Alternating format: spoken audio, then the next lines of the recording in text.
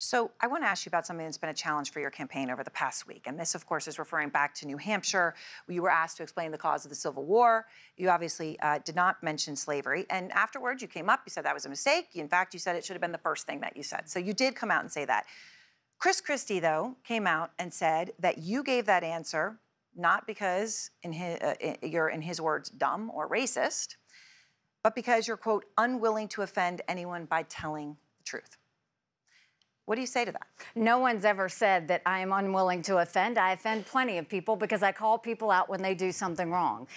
What I will tell you is Chris Christie is from New Jersey. I should have said slavery right off the bat. But if you grow up in South Carolina, literally in second and third grade, you learn about slavery. You grow up and you have, I had black friends growing up. It is a very talked about thing. We have a big history in South Carolina when it comes to, slavery, when it comes to all the things that happened with the Civil War, all of that. I was thinking past slavery and talking about the lesson that we would learn going forward. I shouldn't have done that. I should have said slavery, but in my mind, that's a given that everybody associates the Civil War with slavery.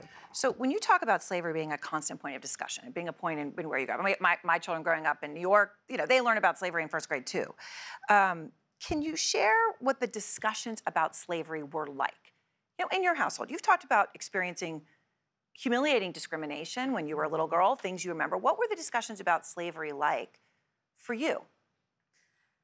I think that no different than anyone else in South Carolina. We had, the time that I came and grew up, we were the only Indian family in a small rural southern town. We weren't white enough to be white. We weren't black enough to be black. They didn't know who we were, what we were, or why we were there.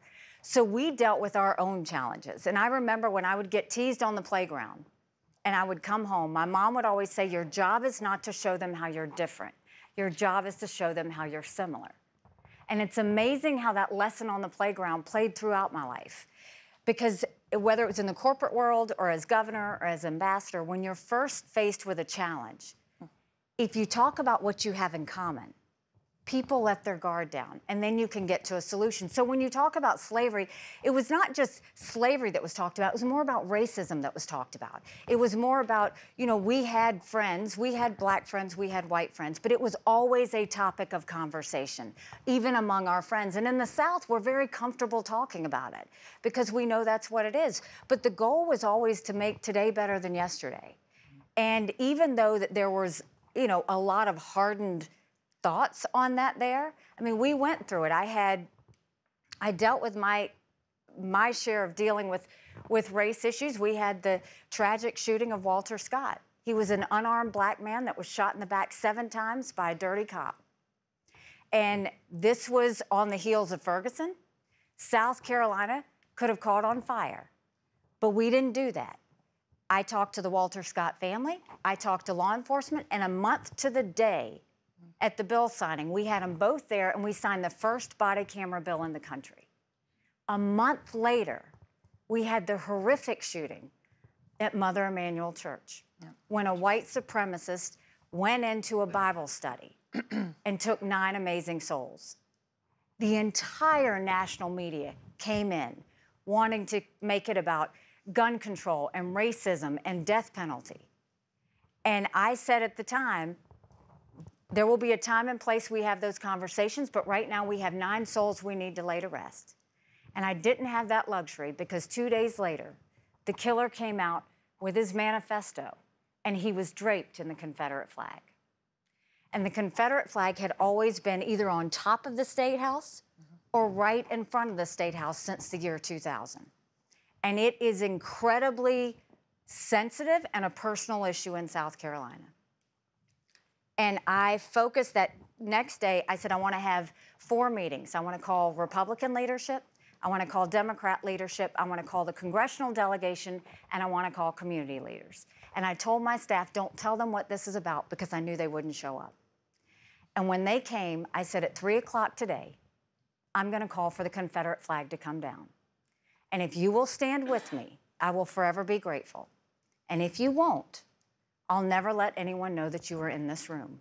And it was a tough thing, Erin, because we had to have 2/3 of the House and 2/3 of the Senate. And to bring a divided state together and avoid riots and protests, the way we did that was I knew half of South Carolinians saw the Confederate flag as heritage and tradition. The other half of South Carolinians saw it as slavery and hate. My job wasn't to judge either side. My job was to get them to see the best of themselves and go forward. And South Carolinians showed what true strength and grace look like, because we didn't have protests, we had vigils. We didn't have riots, we had prayer. And South Carolina led the way, but that is the way we have to work on issues that try and divide us, is don't go and pick who's right and who's wrong and who's good and who's bad. That's what leaders are doing now, and it's caused us to be completely in political disarray. A leader doesn't decide who's right. When you serve the people, you serve everybody. And your job is to give them all the information you have and let them know where you want to go going forward.